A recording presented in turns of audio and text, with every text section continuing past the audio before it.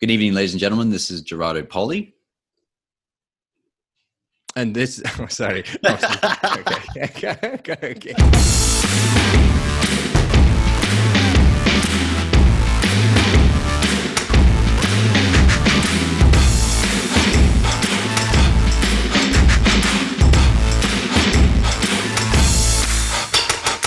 One of the best bits of advice I've ever received was to find good mentors and to learn from them.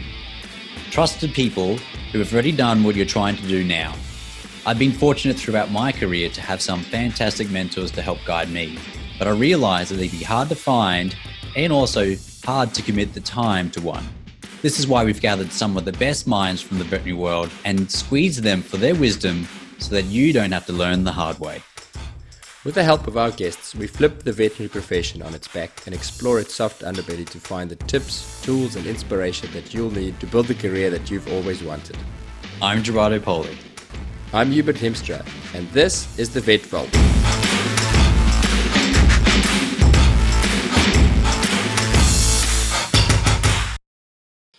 Hello, Vet Vaulters, and welcome back to another episode. We were introduced to today's guest, Dr. Dan Phillips, by one of our previous guests, Dr. Dan Markwalder.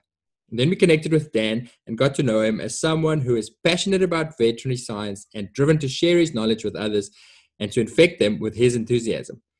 Dan earned his veterinary degree from North Carolina State University in 2011 and then completed an internship focused on small animal emergency and internal medicine at Tufts Cummings College of Veterinary Medicine.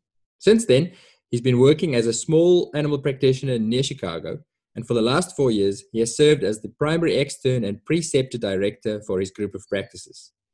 I had to Google what a preceptor is, and Google summarizes it as someone who teaches, supports, counsels, coaches, evaluates, serves as role model, and aids in the socialization to a new role, which is a pretty good description of Dan's passions. In fact, he feels so strongly about the importance of mentoring that he partnered with Drs. Dan Markwalder and Adam Conroy from Markroy Consulting and the 7S Society to create a new venture called Vet Mentor Solutions.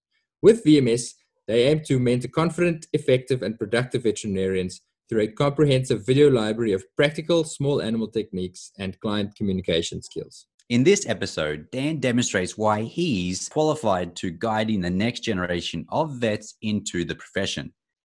We cover topics like how to effectively give feedback, how to avoid worrying about being judged when you put your opinions out there, teaching to learn, and why goal setting is one of the most important skills you need to develop.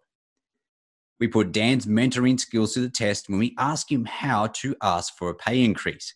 And Dan gives one of the best summaries we've ever heard of how to select a practice that you want to work in and how to interview for culture. His explanation, like all of the content in this episode, won't just resonate with young vets, but also serves as a useful reminder for practice owners and managers about what to keep in mind when creating positions for less experienced veterinarians. Please enjoy Dr. Dan Phillips. Dr. Dan Phillips, welcome to the Vet Vault podcast. Thanks so much for having me, guys. Yeah, it's been fun following you guys for the last 6 months to a year. So really excited to be part of it. Yep, I've been looking forward to chatting to you. You come highly recommended from your colleague Dan Markwalder. So this is Mark the second, Mark 2. Yeah, Dan squared. I'm gonna have to edit that. I did that to Dan as well because it's Dan Markwalder. I called him Mark for the first 3 emails. Like, you can't rely on Hubert here, right? What you would do is edit out his own mistakes. He would never edit out any of our mistakes, mate. Listen. I'm learning a lot about the power of the post editing through some of the video stuff that I've been doing for the last 6 months. So there's plenty of opportunities to make the bad look just marginally reasonable. Yeah, the whole recording yourself and then watching or listening back to it, it's an eye opener. It's an exercise in self-awareness where you go, geez, I say that a lot, or that's an annoying habit. I should stop doing that. I admire both of you for putting your clinical skills and clinical opinion out there for the world to see. It's enough for me just to have to listen to my own voice on a podcast and air my opinions. But when you're actually putting your work on display, I'm self-conscious about that. I don't know. How do you deal with that? Well, I think it's been a learning experience for sure for myself, in terms of expanding on my own clinical skills. I've always found that teaching something is the best way to know that you know have a good grasp of what you're saying and what you're doing. I kind of found and developed an interest and a passion for teaching, and especially teaching younger students, even during my internship phase. I think that was the time where I realized that it's a real opportunity. First, you have to fake it till you make it. You know, it's one of those opportunities where when you're there, you're in the clinic, and now there's this fourth year student or their third year student coming to you presenting a case, and you're supposed to pretend to be you're the adult in the room, and you're like, well, turns out I've actually been a doctor for about 10 minutes, so we might have to slow down here a little bit. But you know, if you when you have that opportunity to say, okay, yeah, I can do this, and then feel confident that this is the way that we're gonna direct this case. I think that's a real learning opportunity, not only for the person who's kind of the mentee in that role, but then for the teacher as well. And for me, that evolved over a bunch of years into having more of an interest in doing that consistently for kind of our externship program, and then our new graduates that come into our practice. And it just became something that became, those teaching rounds became something that I was passionate about, I enjoyed. And so I started doing on a regular basis, kind of impromptu, as part of our mentoring program, to help bring those students along and bring those new graduates along. And at some point I just realized, well, we've been doing the same rounds over and over again. It's the same questions all the time that come up from these new grads. You've kind of got your spiel down. Maybe there's a way then to do that confidently for people beyond just those individuals that are within our own clinic, basically. And so that's where that came from. That being said, I had never done that in front of a video camera before, ever, and so that was definitely a new experience, a learning experience, something that I'm still getting used to, and is not my forte. Sitting around in the doctor's office with two or three other, new graduates or externs, and kind of going through the case and going through the story, and kind of prodding them with the questions that I think can help get them to the answer, is really probably more my ideal wheelhouse. But at the same time, if you're going to try to make an impact to go beyond just, however many people can come through your clinic over the course of the year, then you have to push yourself to go maybe outside your comfort zone a little bit. And that's where kind of the filming came in. I got a couple questions out of that, actually. Because I personally, it took me like 2 years to feel comfortable in front of the camera. Now I can talk in front of the camera and just talk. But how do you cope with, or what, how do you cope with the idea that whatever you put out there is going to be judged?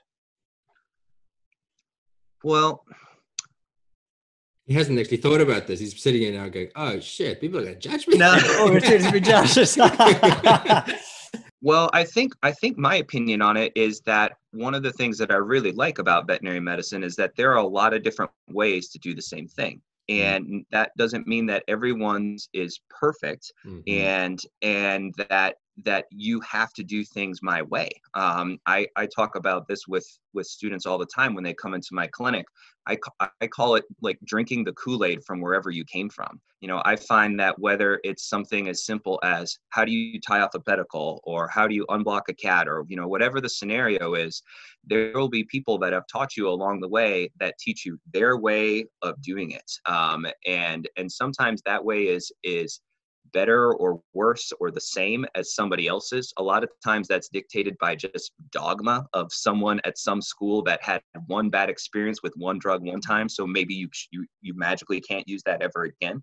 And so I think what's really important is to know and have those caveats, and I try to say that when I'm on camera as well. Is like, hey, this is my way of doing it, but it's also important to realize that this is from the perspective that I've had of watching other clinicians do it as well, kind of taking what I've seen from them and saying, yep, that seems better than the way that I was taught or the way that I learned, or, oh no, I don't like that too much, or at least having the courage to say, hey, this is different than the way that I learned. Can I ask you about why you're doing it that way? And then have the courage to try it yourself and evaluate, do I think that this is better, worse, or the same as what I did? And then use that to help you find the method that works best for you. I think that's really the thing that makes me less nervous about putting my personal opinion on the camera, because to me, I try to emphasize that there's more than one way to go about it. And I think that's one of the cool things about what we do, is that you can learn from other people in the different ways that you do stuff. I mean, Gerardo, you had your movie up in your clip just the other day of the way, one of the tips that you had in terms of trying to avoid spillage when you were doing a foreign body, and you took that fenestrated drape and put it around that loop of intestine. I've never done it that way myself. I thought that was brilliant. I thought it was really smart. And I posted back to you. It's like, hey, I usually just take one of those sterile blue hand towels and I put that on top of my lap sponges and put the loop of gut right on top of that blue hand towel, cut over it, take it right out onto the blue hand towel, and then chuck the hand towel. And so, like, I don't know that one way is better, worse, or otherwise, but there's a lot of different ways to go about it. And so I think that's where I'm a little less nervous about putting my way out there, because I'm not saying that, hey, this is the definitive way that you have to do this. I'm just saying, hey, this is a way that I know with confidence will get you a good result. And if you can find another way that seems better, please, by all means, go for it. And then also tell me about it. Oh, that's exactly what you said right at the end, is about tell me about it. And one of the things I struggled for a while putting clinical content out there was like feedback and being scared of feedback. But like what I realized is that feedback is like the gem. You know what I mean? That is Right. the value of putting your stuff out there, because someone tells you something different that's better. It's like, whoa, I'll take that and try that next time. And Brilliant. Right. Yeah. and if you're scared of getting feedback, if you're scared of someone saying something you're slightly wrong, like what I realized is that my clinical skills and my clinical, I suppose, awareness has increased dramatically because of the fact that I feel responsible for the stuff that I put out there. Right. Yeah. And So I think that's the same way with any teaching mode, right? So whether you're teaching just a couple of students that are in front of you, you've got to know your stuff. If you're going to teach somebody something, you don't want to just BS it all the way through the whole thing. Like, it's good to have some sort of like gravity on your planet in terms of like what you're talking about. And so being able to know those things, but then absolutely get that feedback in terms of, oh yeah, it's a different perspective. Yeah. I think that's really important. I don't know, somehow to wrap this back to a new grad or something that's in practice. Feedback is the breakfast of champions. It hurts when you get it, and maybe sometimes it feels like as you get kicked in the guts. But if you've done something and there is a mentor or someone who gives you feedback, they have your back. Right. The reason why they're giving it to you feedback is because they have your back, right? Not because they want to shut you down. It's because they honestly care. And like, giving feedback is actually not an easy thing to do. No, not at all. No, it makes you because you don't want to hurt somebody's feelings. You don't want to make them feel stupid. But I deal with it every day with my children. They do stuff. No, it's exactly. There's a lot that you can learn from. Oh, okay. So do you give feedback to them, or they give you? Oh no, they don't give a shit about giving feedback to me. They brutally honest. but it's the same, because you don't want to. If they do something, and then the same goes for colleagues and students and younger vets. You see them doing something, you go, yeah, it's not terrible, but there's probably a better way. But you don't want to discourage them or make them feel stupid by constantly saying, oh no, that could be better. That's a very hard thing to do. Dan, you guys have a very good mentoring system in your clinic. How do you guys approach giving feedback, or how do you personally do it? So for me, so again, I think there's no gold standard, there's no perfect approach, but I think the way that I go about it, anytime that I'm going to give some feedback, that I'm going to give some advice, especially if it's a situation where, now we're nervous, an error has occurred or something like that, I'm usually going to start that situation with, well, I've dropped a pedicle before too. You know what I mean? So like, let's not freak out here. Like, I'm going to help you with this. And anyone that says that they haven't dropped a pedicle before is either lying or they don't do many spades. Like, those are the options. And so like, you know, when mistakes happen, those are still learning experiences. You just have to deal with them in the moment and get through them. But I mean, I've made every mistake that there is out there, and I'm thankful for the opportunities that I have had for some really good colleagues and mentors along the way to help me through some of those situations, so I can still do the best thing for the patient and for the client, and then learn from them as well. I feel that part of your responsibility as a mentor or as a teacher is to help your mentee or your student kind of avoid some of the real train wreck hard lessons you had to learn along the way. So feel free to dodge this one because I did it this way. But when stuff comes up, you know, that's part of practice. I mean, it's not arithmetic, you know, and so the answer isn't always 2 + 2. And sometimes people go about things different ways. Sometimes errors are made, and that's okay. And that's part of it. And you have to deal with it at the time, and dealing with it appropriately and responsibly and honestly is step one, and then learning from it is step two for me. And that's how we always approach it whenever, you know, a situation comes up for one of our junior doctors or something like that, or for one of our senior doctors, because, you know, stuff happens. It's more so a supportive role than it is a critique. So you guys have a formal mentoring structure in your clinic. But when it comes to more informal mentoring, here's the first question. I don't actually know. How long have you been out of uni for? How long have you been in practice for?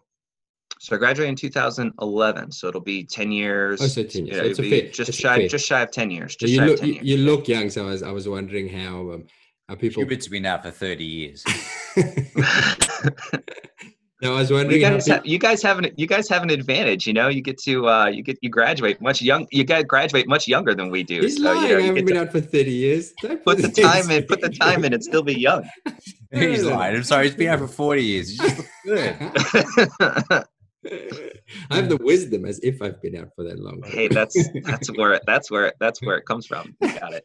I was going to ask, because you look young, in an informal mentoring situation, that can be tricky sometimes. In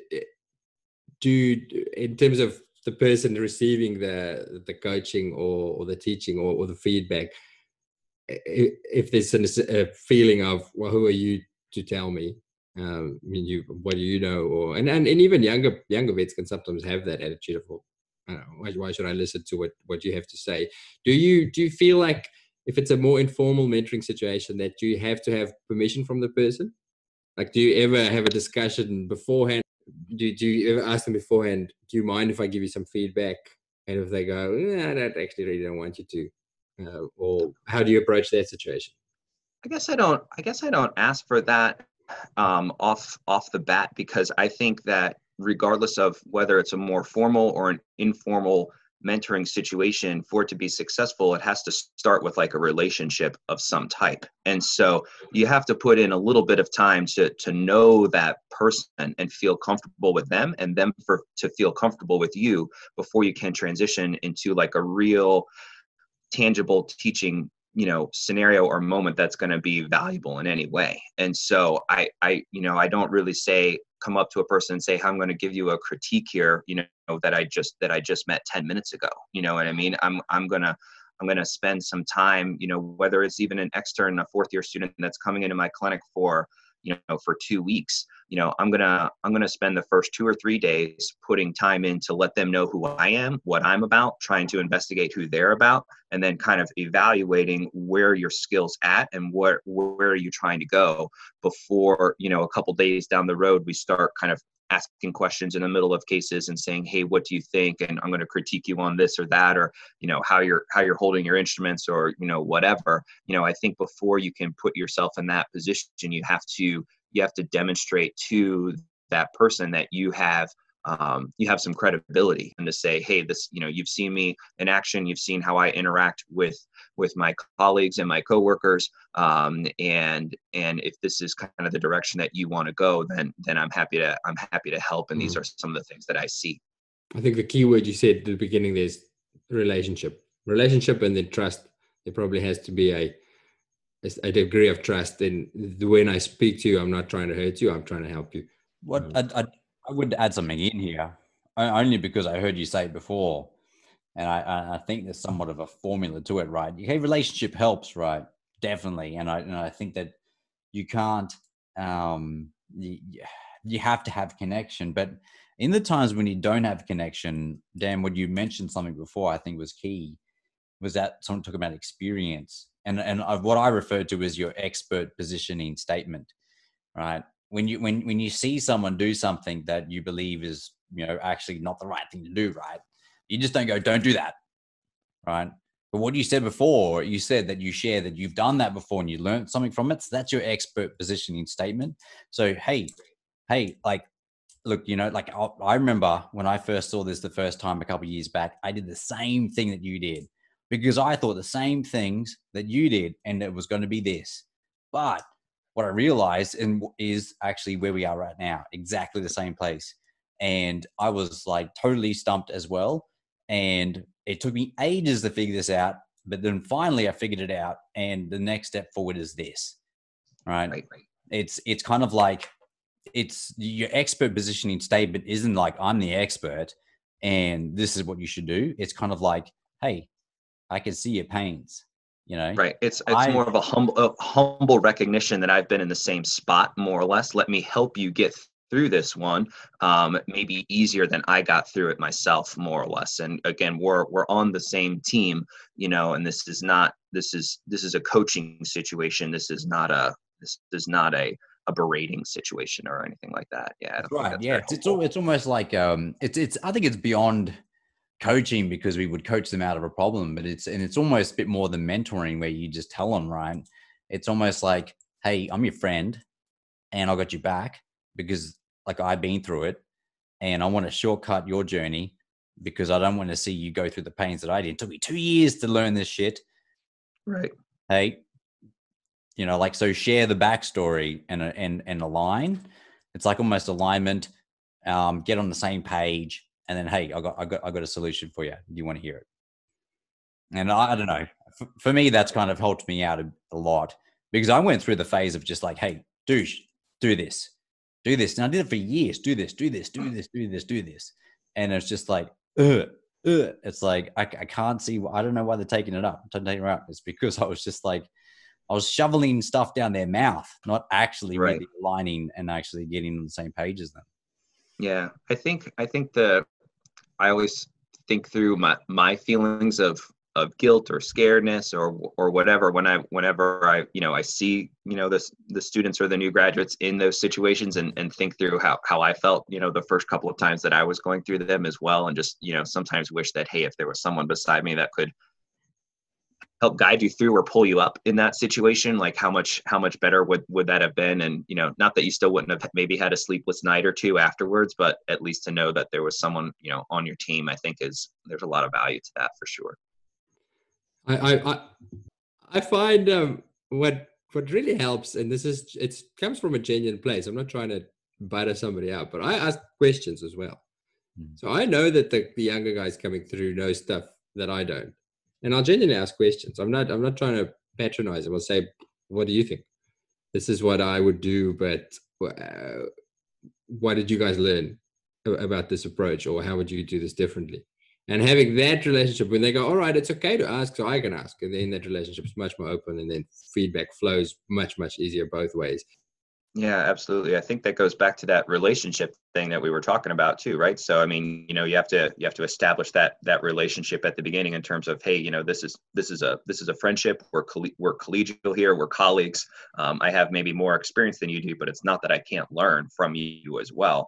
And yeah, if you demonstrate that you're able and willing to do that, I think that really helps tremendously. It's almost like letting them fail safely, right? Like a lot of the conundrums I get from clinicians who are trying to mentor new veterinarians who join our team. It's like, I told them not to take those x-rays. I told them that bloods weren't the first step. But it's like, okay, okay, I get it. I get that to get to that shortcut point, you would have done an ultrasound rather than an x-ray. Okay. I get that. But like, well, what like, what are they harm gonna did that do if you don't let them try something? And at the same time, it's the value of them taking the x-ray, the value of them like fleshing out their own diagnostic process, interpreting radiographs and going, actually, you know what? Actually, ultrasound would have been the next step here.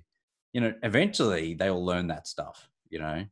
I just think that sometimes shortcutting it too much, and then wanting to protect them too much is actually detrimental to their own growth, because it's almost like deciding, is it a critical failure or is it a safe failure? Right. If you do that, is the dog going to die? No, you can do that. Let's see what happens. Right. You're going to do that? Dog's going to die? Okay. You know what? No, I'm going to jump in. Yeah. Right. Expert positioning statement. I had the same. I thought the same thing about 3 years ago. And what I did was actually the same thing you're going to do now. And oh my God, I wish I did. Please don't do that. Right. Yeah. Let me help you not do that. Yeah. Let me not do that. Yeah. Gee, you had a question earlier. You were shaping to have a question.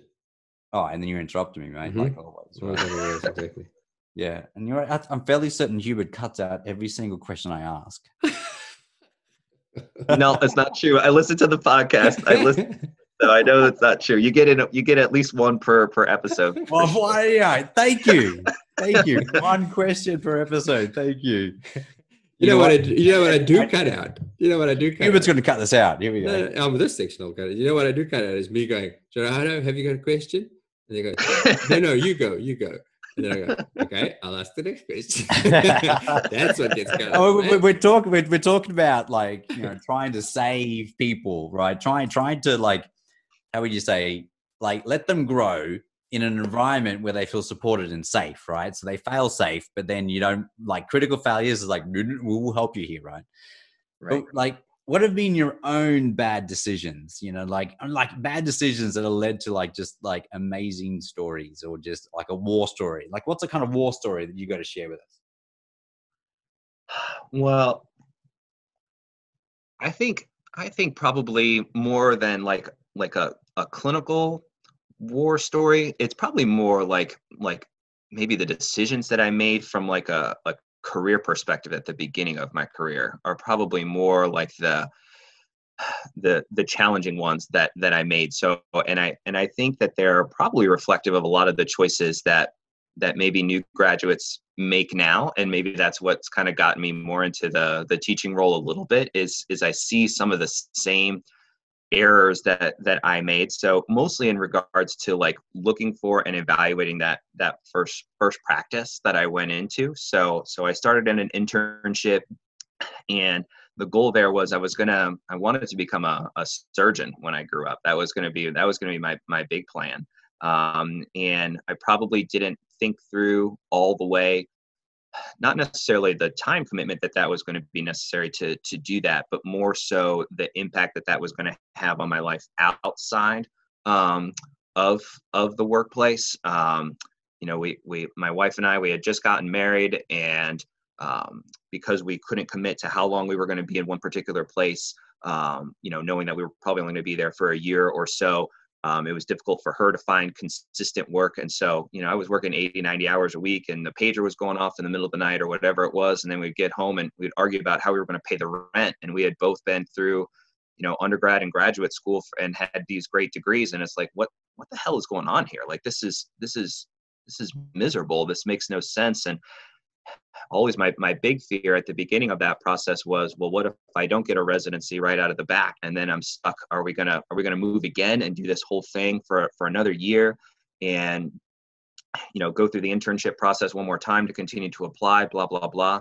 And then one day in the middle of the night, it woke me up, I don't know, only 4 or 5 months into my internship, and said, well, what if I do get a residency and we guarantee ourselves this life and this life track for the next 4 years? Are we gonna be happy? Are we still gonna be married afterwards? And so that was probably Probably the most eye-opening moment probably of my career for, number one, and it kind of made me take a career change trajectory.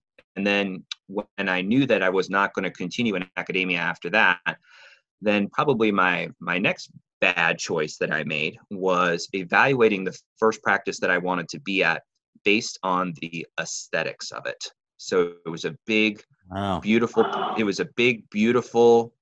practice. They had every toy and every bell and whistle that you could think of that was not at like a referral place. They were open 24 hours, and I was like, I've learned so much from this internship. I really like high quality medicine. I can hospitalize patients here 24 hours. I can do transfusions if I need, blah blah blah, all that kind of stuff. And so I took that job, and I took that as an opportunity to really kind of push myself as much as I was willing to do. And I had some good colleagues that would help me along the way. So that was a plus. But what was a minus was that I didn't evaluate the culture at the practice. And I didn't know how to do that. And I didn't know the right questions to ask. And it took me about 3 or 4 years to realize and admit to myself that I had made a mistake there, and that the opportunities that I had were always going to be limited to just being an associate veterinarian. And if I wanted other opportunities beyond that, I was going to have to change my current employment, my career path, and change some goals and actually start setting some goals for the first time. And I think all of those previous decisions were made without real tangible goals in mind. And because of that, I didn't ask the right questions when I was going through like the interview process and the evaluation process. I think those were the two big, probably bad decisions that I made in the course of my career. I still learned a lot from both of them there, and I don't regret that I did them, but would I be farther ahead now, 10 years out, if I hadn't had the 3 to 5 year kind of just doing it my way detour without people to help me? Absolutely. I would be farther along. Yeah. So the question then So is, many questions. yeah, the question is there, how do you evaluate culture, right? Because I love the hospital that I work in, because we have all the bells and whistles, right? The toys, the scopes, the ultrasounds, the x-rays, and like I can't imagine going away from that, right? So I'm kind of stuck, right? My career is like, oh, I love this stuff, and it's like, okay, where do I go next? Practice ownership, whatever it may be, and on and further. But it's like I couldn't go back to general practice without those things. So how do you evaluate culture? What questions Yeah. would you ask? Yeah. So if I was a new employee that was, or a prospective employee that was coming in to interview a place, I get students coming in and asking me all the time things like, well, what does the schedule look like? Do you have an ultrasound? Like stuff that is nonsense. Like at the end of the day, that has nothing to do with, are you going to be happy in this place? And has nothing to do with why you are now looking for another job. Like the reason you're probably a year out from graduation and are not happy with the place that you're at right now is because there's no one there supporting you to get you to where your goals are.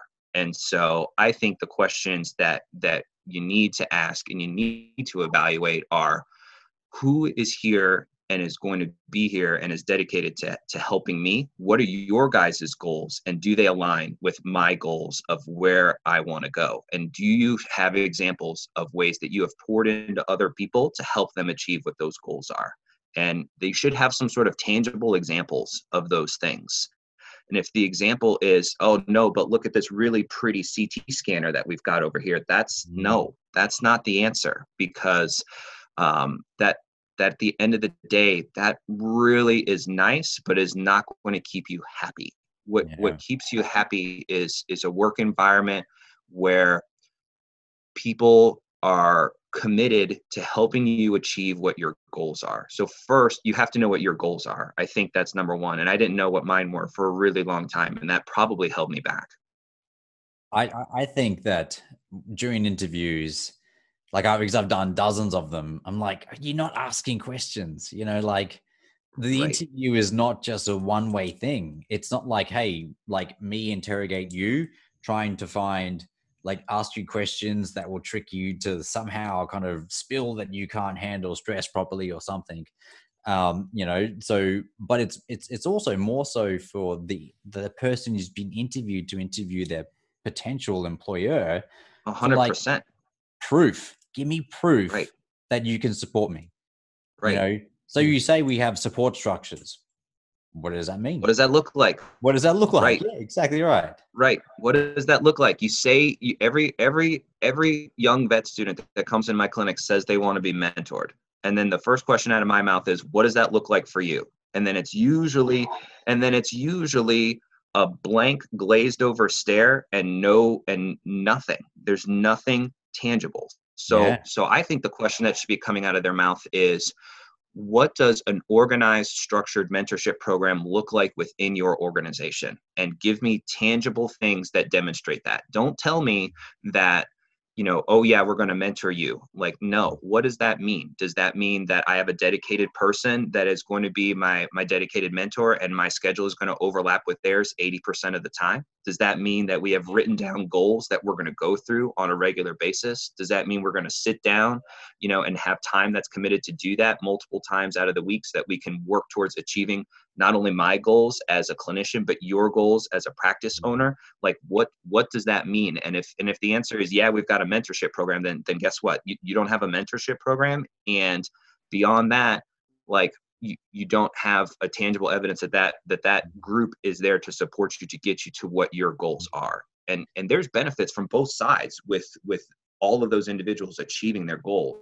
You just have to, one, know what they are, and you have to work together and commit to getting to them. Well, it's alignment, right? It's getting on the same page. Yeah. Like Dan, if you come and like interview me, I'll be like, what are you expecting? And then you be interviewing me. I'm hoping that you would interview me to then like go like, what is it in a nice way? So I'm going to ask you what your expectations are, and then you're going to ask me for evidence of what I can deliver. But then also at the same time, it's like the question that I wish that people who joined our organization asked us was like, what is your expectation of me? Like, like if I was going for another interview, maybe one day I'll lose my job or whatever reason, and have to go and do an interview again, I'm going to give these poor suckers a run for their money, because it'd be like, what would a successful outcome look like for you if you hire me in 6 months time? What are you expecting from me in 3 months time? What do you expect to me? Like if you were to visualize us 6 months into the future and you were happy with my performance, what would that look like? Right. Yeah, absolutely. No, I think those are like the really powerful questions. And instead you always get, again, the benign, asinine ones, like what's the schedule like, like whatever, like this, like small variations in the schedule. We're all veterinarians. Some of us are going to work Saturdays. Like, it doesn't matter. You know what I mean? Like, at the end of the day, like that is not going to dictate whether you are happy here or not. What's really going to dictate, are you successful? Do you want to stay? Do you want to be a long-term part of this organization?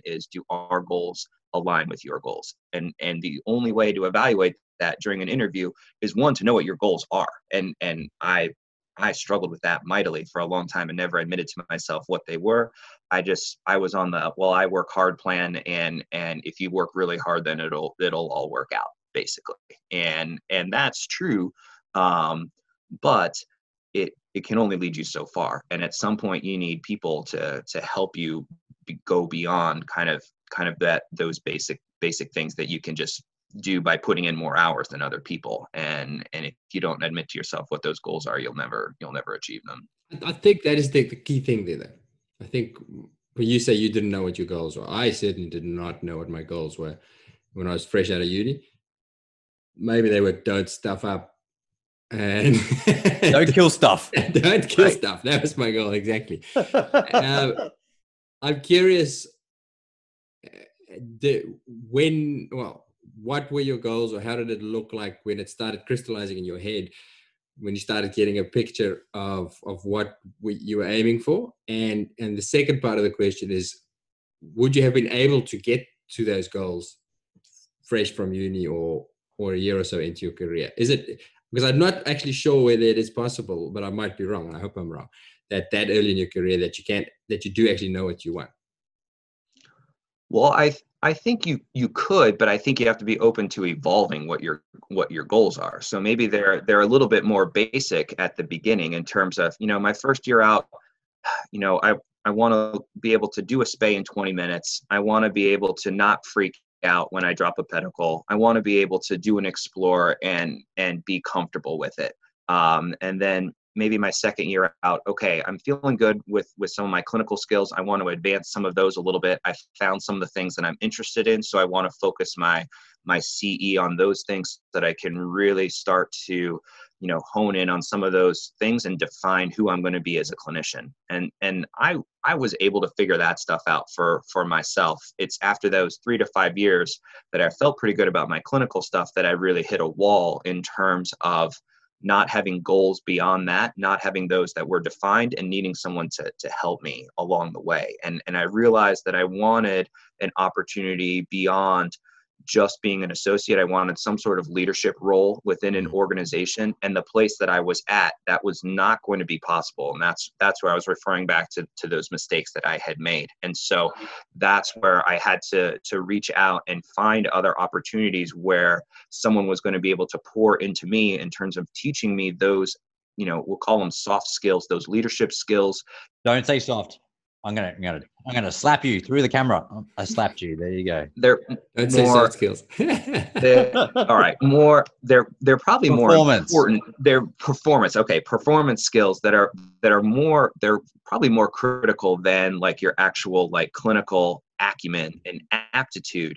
But they are really difficult to learn just sitting in a classroom somewhere or without someone pouring into you. And that's when I met Dan Markwalder, actually. And he took a chance on me, and he poured into me, and he gave me an opportunity to go beyond being an associate veterinarian and a clinician and more of a leader within an organization and someone who is involved with the business in some way, and then start to define what my own goals were going to be for myself. And then he was 100% supportive in helping me to get those things.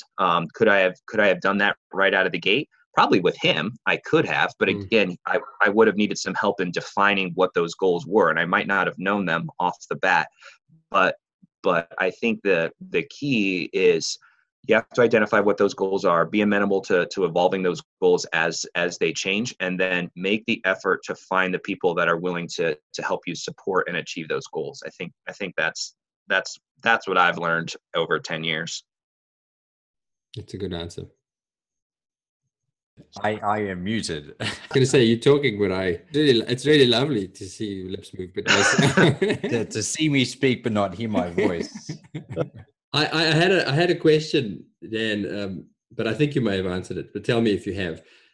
What did you know after 5 years of veterinary practice that you wish you knew at the start of your career?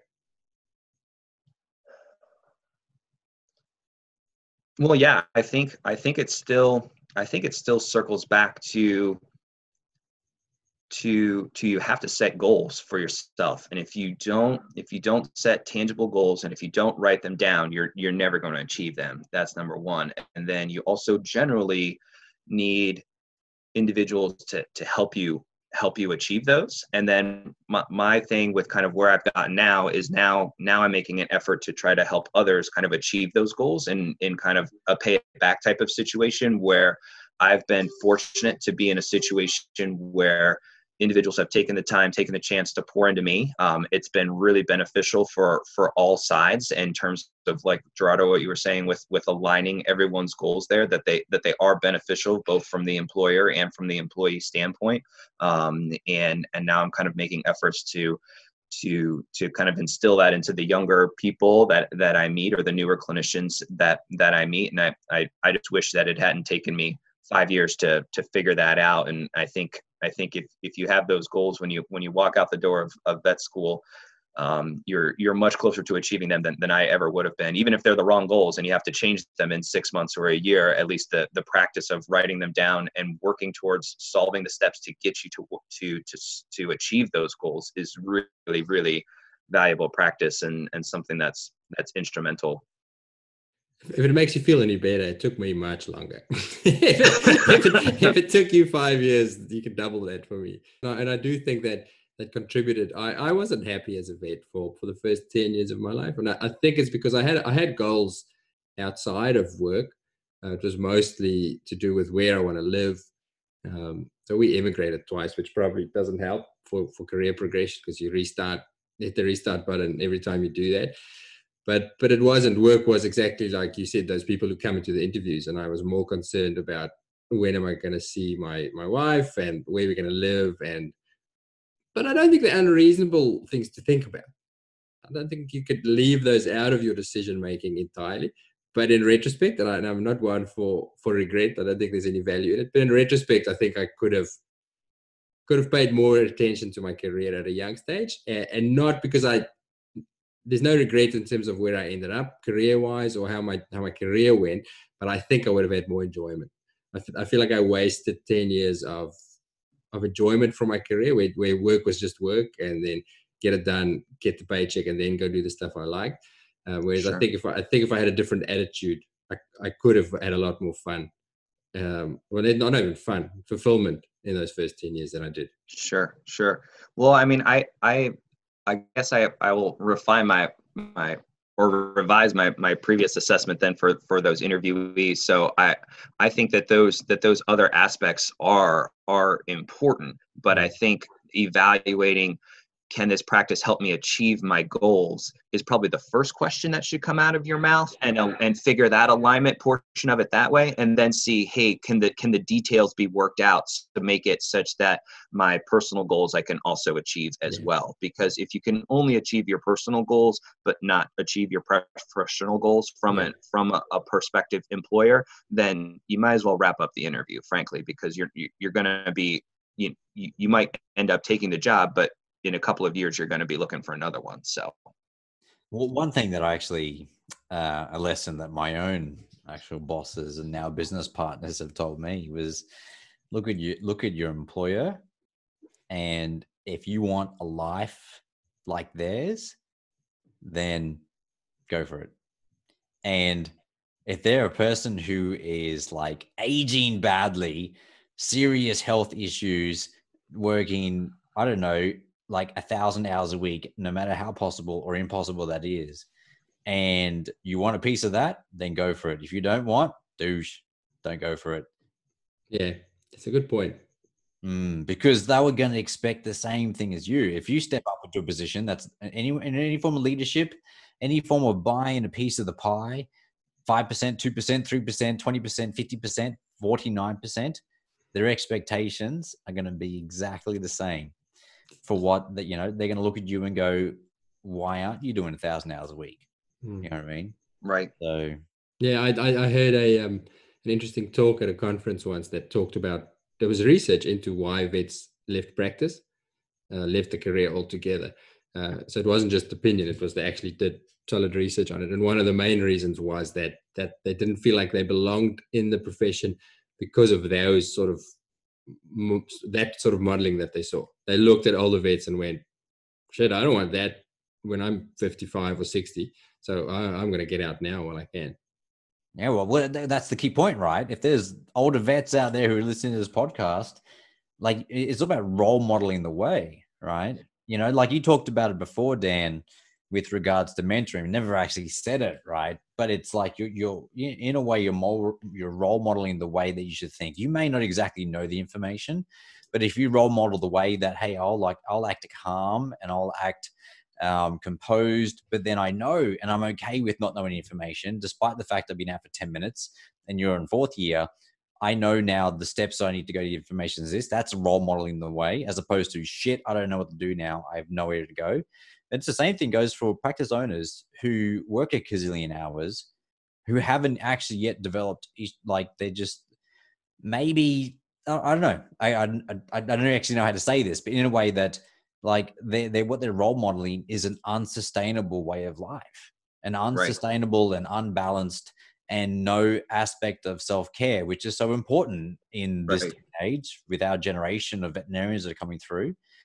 If we don't demonstrate self-care, if we don't demonstrate self-love, and also demonstrate or role model health, physical activity, eating healthy, being social, having a good network of people who develop you and push you forward, then, how are they ever going to look at you and go, actually, you're the person, I would like to be where you are right now? Yeah, I think that circles back, Gerardo, to what we were talking about in regards to being able to learn from your mentee as well. So you learn from both of them. I mean, there is probably still a generational gap that exists in veterinary medicine, and I think there's opportunities for individuals that grew up in you graduate and then you buy a practice and you work 60 hours a week and that just is what it is. Maybe they're resentful of or don't appreciate the perspective from maybe the newer generation that's coming up that says, hey, maybe that's not for me.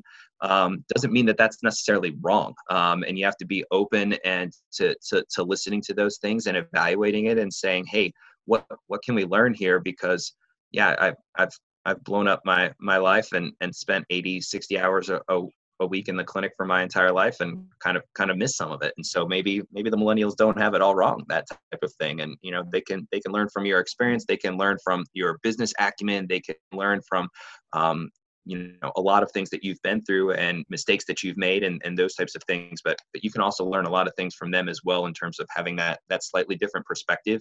And that's something that I've learned from them as well in terms of how do I allocate that time such that I allocate it in the ways that are most beneficial to me to help with my happiness, for sure. Yeah, it's learning both ways. Totally. So to me, Dan, I look at you and what you do, and you look like a very enthusiastic veterinarian who loves the profession. Are there things about the profession that still bothers you that you'd like to see in your lifetime or for the people coming after us? Well, I think the main thing that concerns me or bothers me now is people losing enthusiasm for the profession, maybe early on, getting down and out, getting beat down by it, whether that was, I had too much student debt and now I can't afford to live life the way that I want to. I want to be a practice owner, but I'm struggling because I can't compete with corporate America, or I don't have the quote unquote work-life balance or work-life synergy that I'm looking for.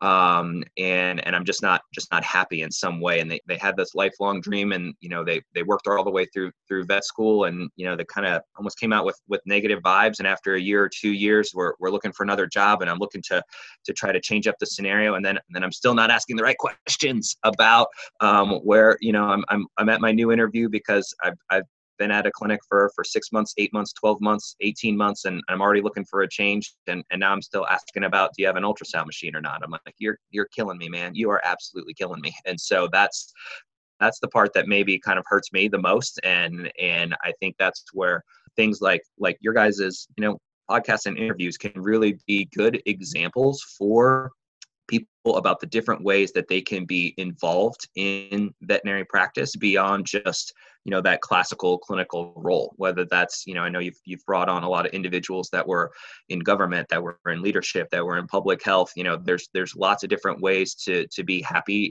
with this degree and with this career. It gives you a lot more opportunities than maybe you would stereotypically think. And there's no reason to be unhappy with this career choice. There's really not. And so I think maybe that's the part that's a little bit sad and upsetting for me. But I think what you guys are doing is a great opportunity for a way to get that positive message out there. That's quite literally why this started. The podcast started literally because like I said earlier, I was so miserable being a vet, until I realized, I was really drunk and we were having a conversation. Yeah, we were. No, it was literally that, because I was that miserable vet who wanted to leave the profession early on, until I realized that it's not the profession's fault. It's just my approach and my attitude that's probably, not probably, was definitely at fault. And then I thought, well, we've got to tell people this, and that's exactly what I love about what you're doing, because you have the same goal to say to people, hey, it's not, there is a way to be fulfilled and happy in this. I totally go through phases where I'm like, oh, okay, I'm done now. Well, but it's not that, right? You can totally recreate anything you want with this career. Like, provided that you just like see beyond. Like, we talked about having goals, right? And before we talked about, having a plan and so forth. A lot of people like the goals are like, I want to earn $100,000, but like you can earn $100,000 by working 100 hours a week. Sure. Okay.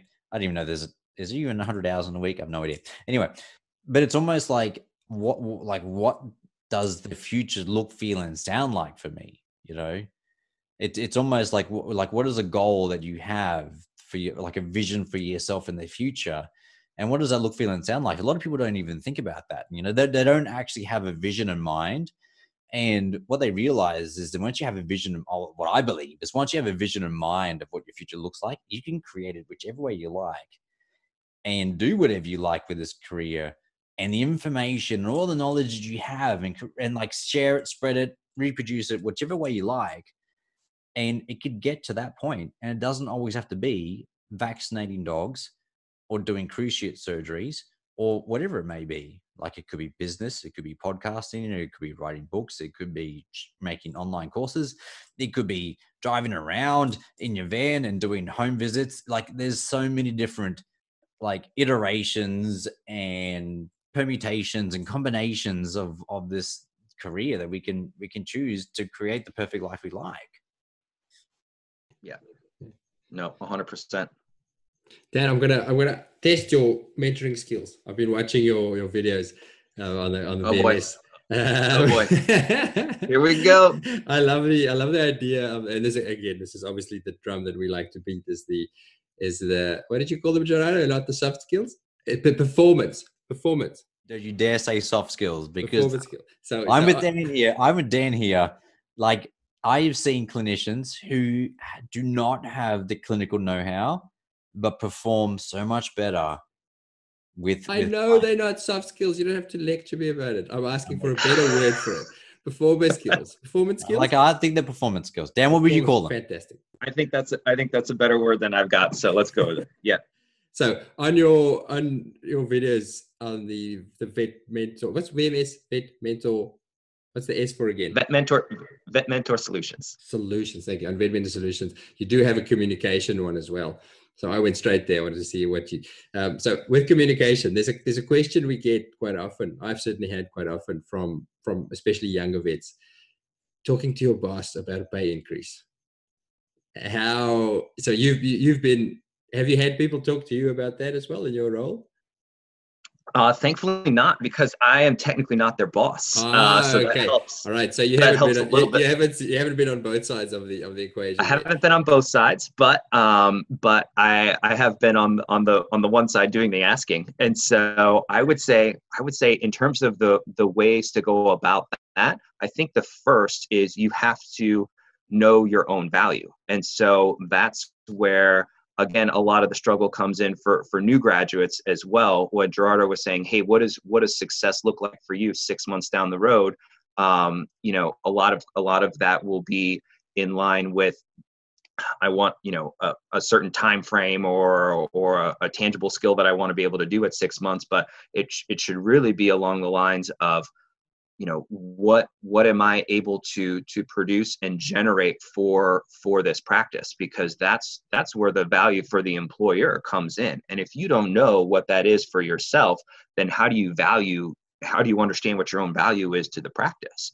And so if you think that you should be earning more, or you're going to your employer for a prospective pay raise, I think the first step in that process is to know what are you actually generating and producing for your own practice? And if you're not getting those numbers, if you're not getting that feedback, then you're not getting adequate performance reviews to evaluate where you're at. And so that first part of that conversation before you go to an employer to say, I would like, or I want a pay raise because, you know, I've my HVAC just exploded. You know, the real question is 3 months before that, you need to come to them and say, can we please take an hour and sit down and talk about my numbers over the last 2 months? What's my average client transaction look like? What are the number of clients that I'm seeing, and where are areas that you see that I could improve, or that I see that I could improve based on these numbers? And then, you know, a lot of it is just basic math out there, and it's not that hard to figure out whether you're getting fairly or unfairly compensated. I would say in the States, the vast majority of compensation packages at this point are on a production basis of some type. So you have your base salary, and then you have a production scale or a bonus scale that's associated with what you produce and generate. There are some pros and cons associated with that system. Many people frown upon it from a distance in terms of saying, well, maybe that generates competition within your hospital among your coworkers and your doctors and that kind of thing for procedures and that kind of stuff.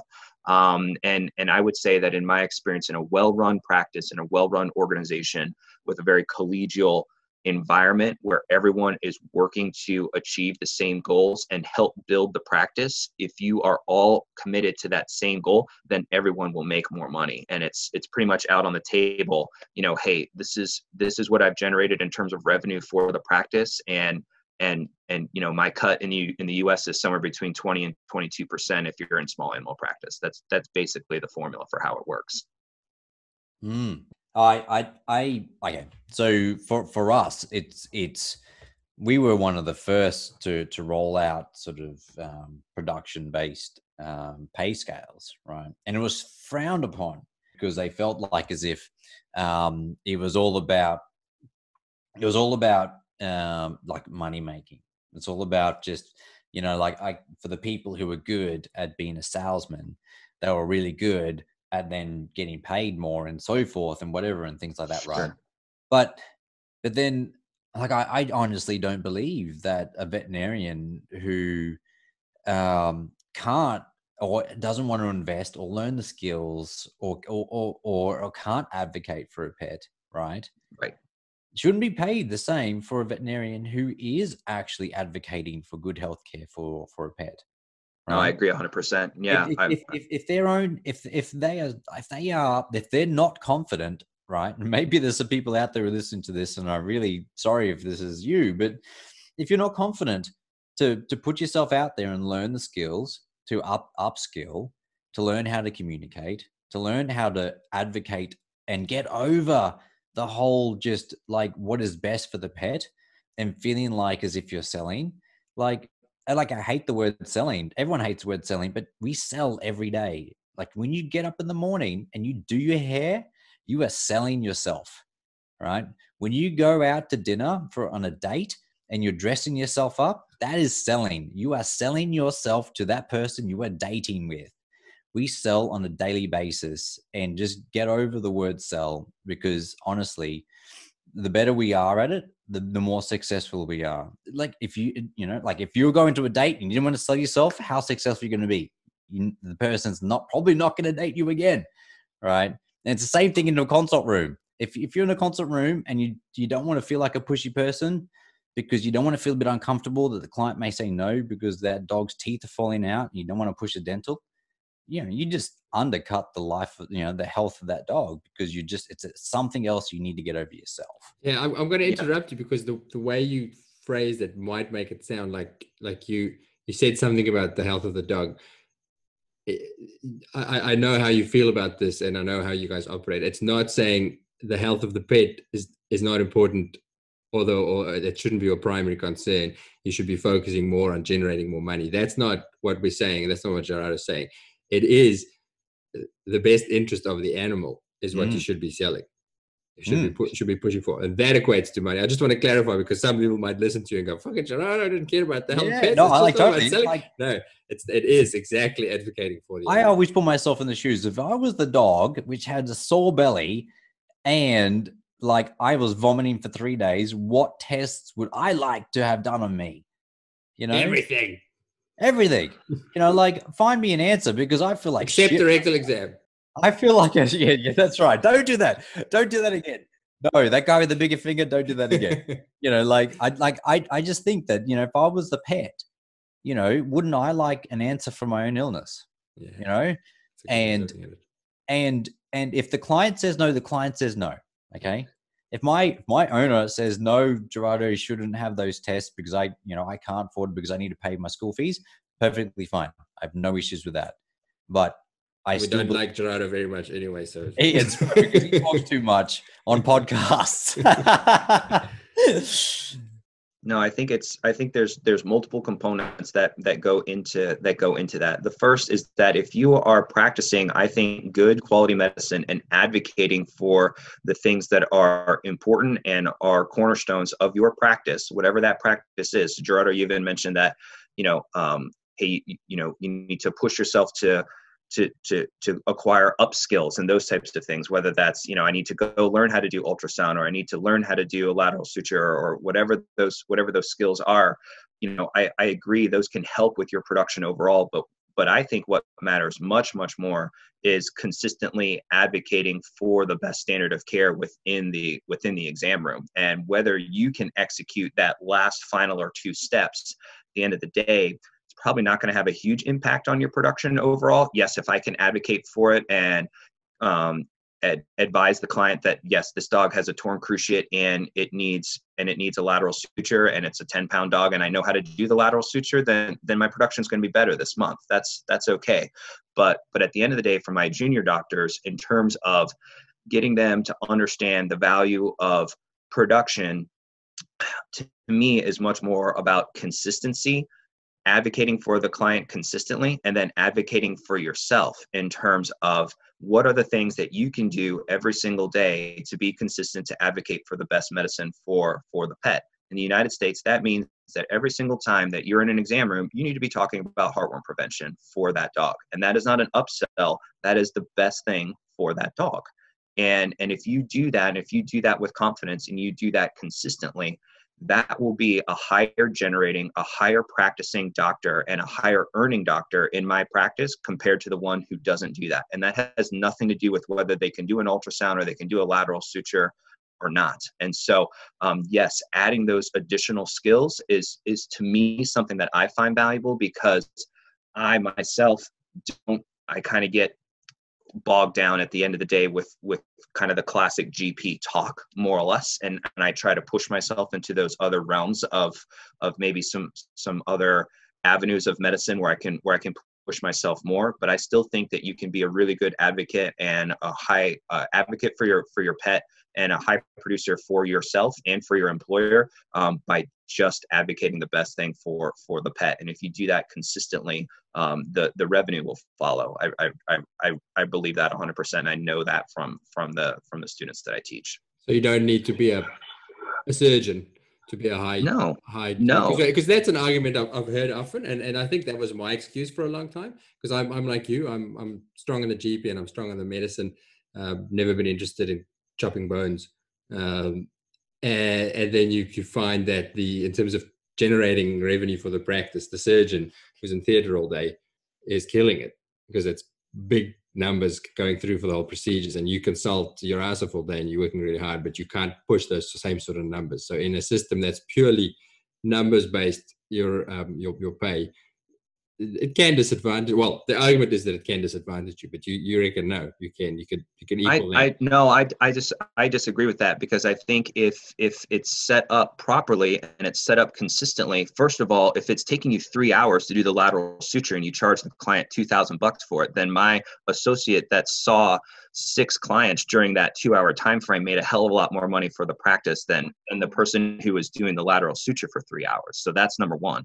Number two, if you are consistently advocating for not only the client, but for yourself, in terms of when that puppy comes in, I want to make a connection with this client. I want to make a connection where they trust in me to help take care of this pet for the next 12 years. And that means that when there's an issue, they're going to come in and they're going to see me consistently, and they're going to ask for me, and I'm going to do their spay, and I'm going to do their neuter for them. And on my spay and neuter day every single week, I've got 6 or 7 dogs that I'm going to do a spay for, that I've been working with those clients for the last 3 months since I saw them as a puppy. And then I'm going to see them when they're 1, 2, 3, all the way until we get into the geriatric phases of things. And so I think that if you're an advocate and you make a connection with that client, then they come back to see you and your client pool grows. You are going to be far, far more successful in the long term, maybe not this week, than the surgeon who did 3 splenectomies today. But over the long haul, your appointment book is going to be a hell of a lot more full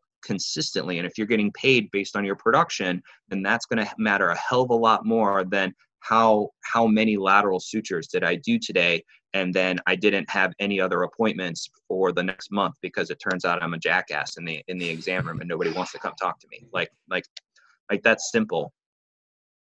10 out of 10. I will definitely listen to you as a mentor, and everybody else should.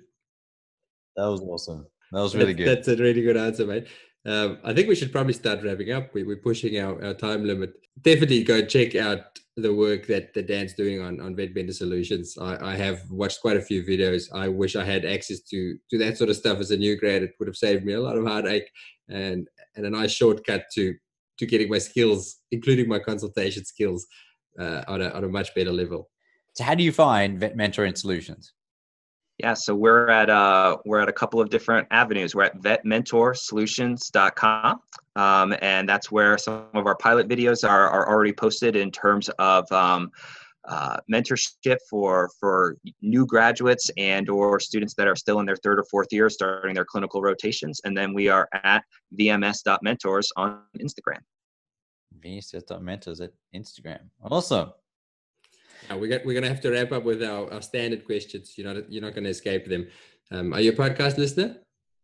So Full Truth Serum.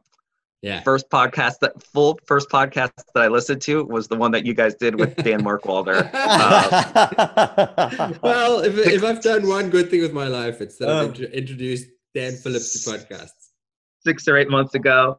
But I got addicted to yours as I did that, so it became part of my commute for the last 6 months. And because of that, then also I know that you guys asked it at the end of it, and one of your interviewees mentioned one called Sawbones, which was kind of like the history of like medical mistakes and stuff with one MD and her spouse who's a comedian or something. Oh my God, it's unbelievable. And what about books? Have you got any books that have helped you in any regard with your goal setting, and they don't have to be vet related, that I have to read? Yeah, absolutely. So in terms of books from like a professional standpoint, I like The Ideal Team Player, and that one focuses on, it's really short, quick, easy read, and it talks about some of those keys maybe to look for not only as an interviewer but as an interviewee when you're evaluating that employee. So I really like that one. It's got really simple, easy to remember concepts that I think really hit home in terms of what are the important intangibles that you're trying to evaluate and identify when it comes to not only employee but an employer perspective. And then beyond that, I like to read for entertainment and distraction purposes. So I try not to spend too much time making myself better. I try to escape a little bit when it comes to books. And so I kind of my personal preferences are historical, like nonfictions that are set in some sort of time period piece of some type. So I really like Ken Follett.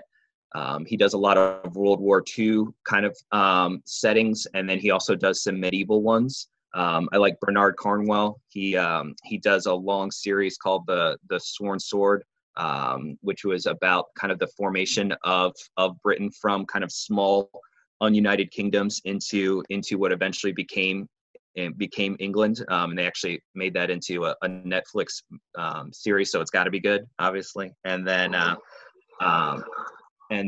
Sharon K. Penman, she does pretty historical, accurate nonfiction, pulling from archival records on a lot of the ancient kings from England. So all the way from Richard the Lionheart and his entire family, and how that all developed. So she's got a really, really cool series it's pretty in depth, and it's a dense read, but I really like it. Awesome.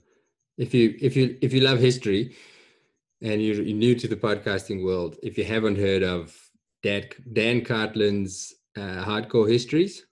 Oh, I heard that when I tried it out. Yes, I like that one too. I was going to say that I think everybody knows about that one. It's one of the most listened to podcasts in the universe, but it's spectacular. If you're a history buff, there's some spectacular series on there, but you need a lot of time. Yes.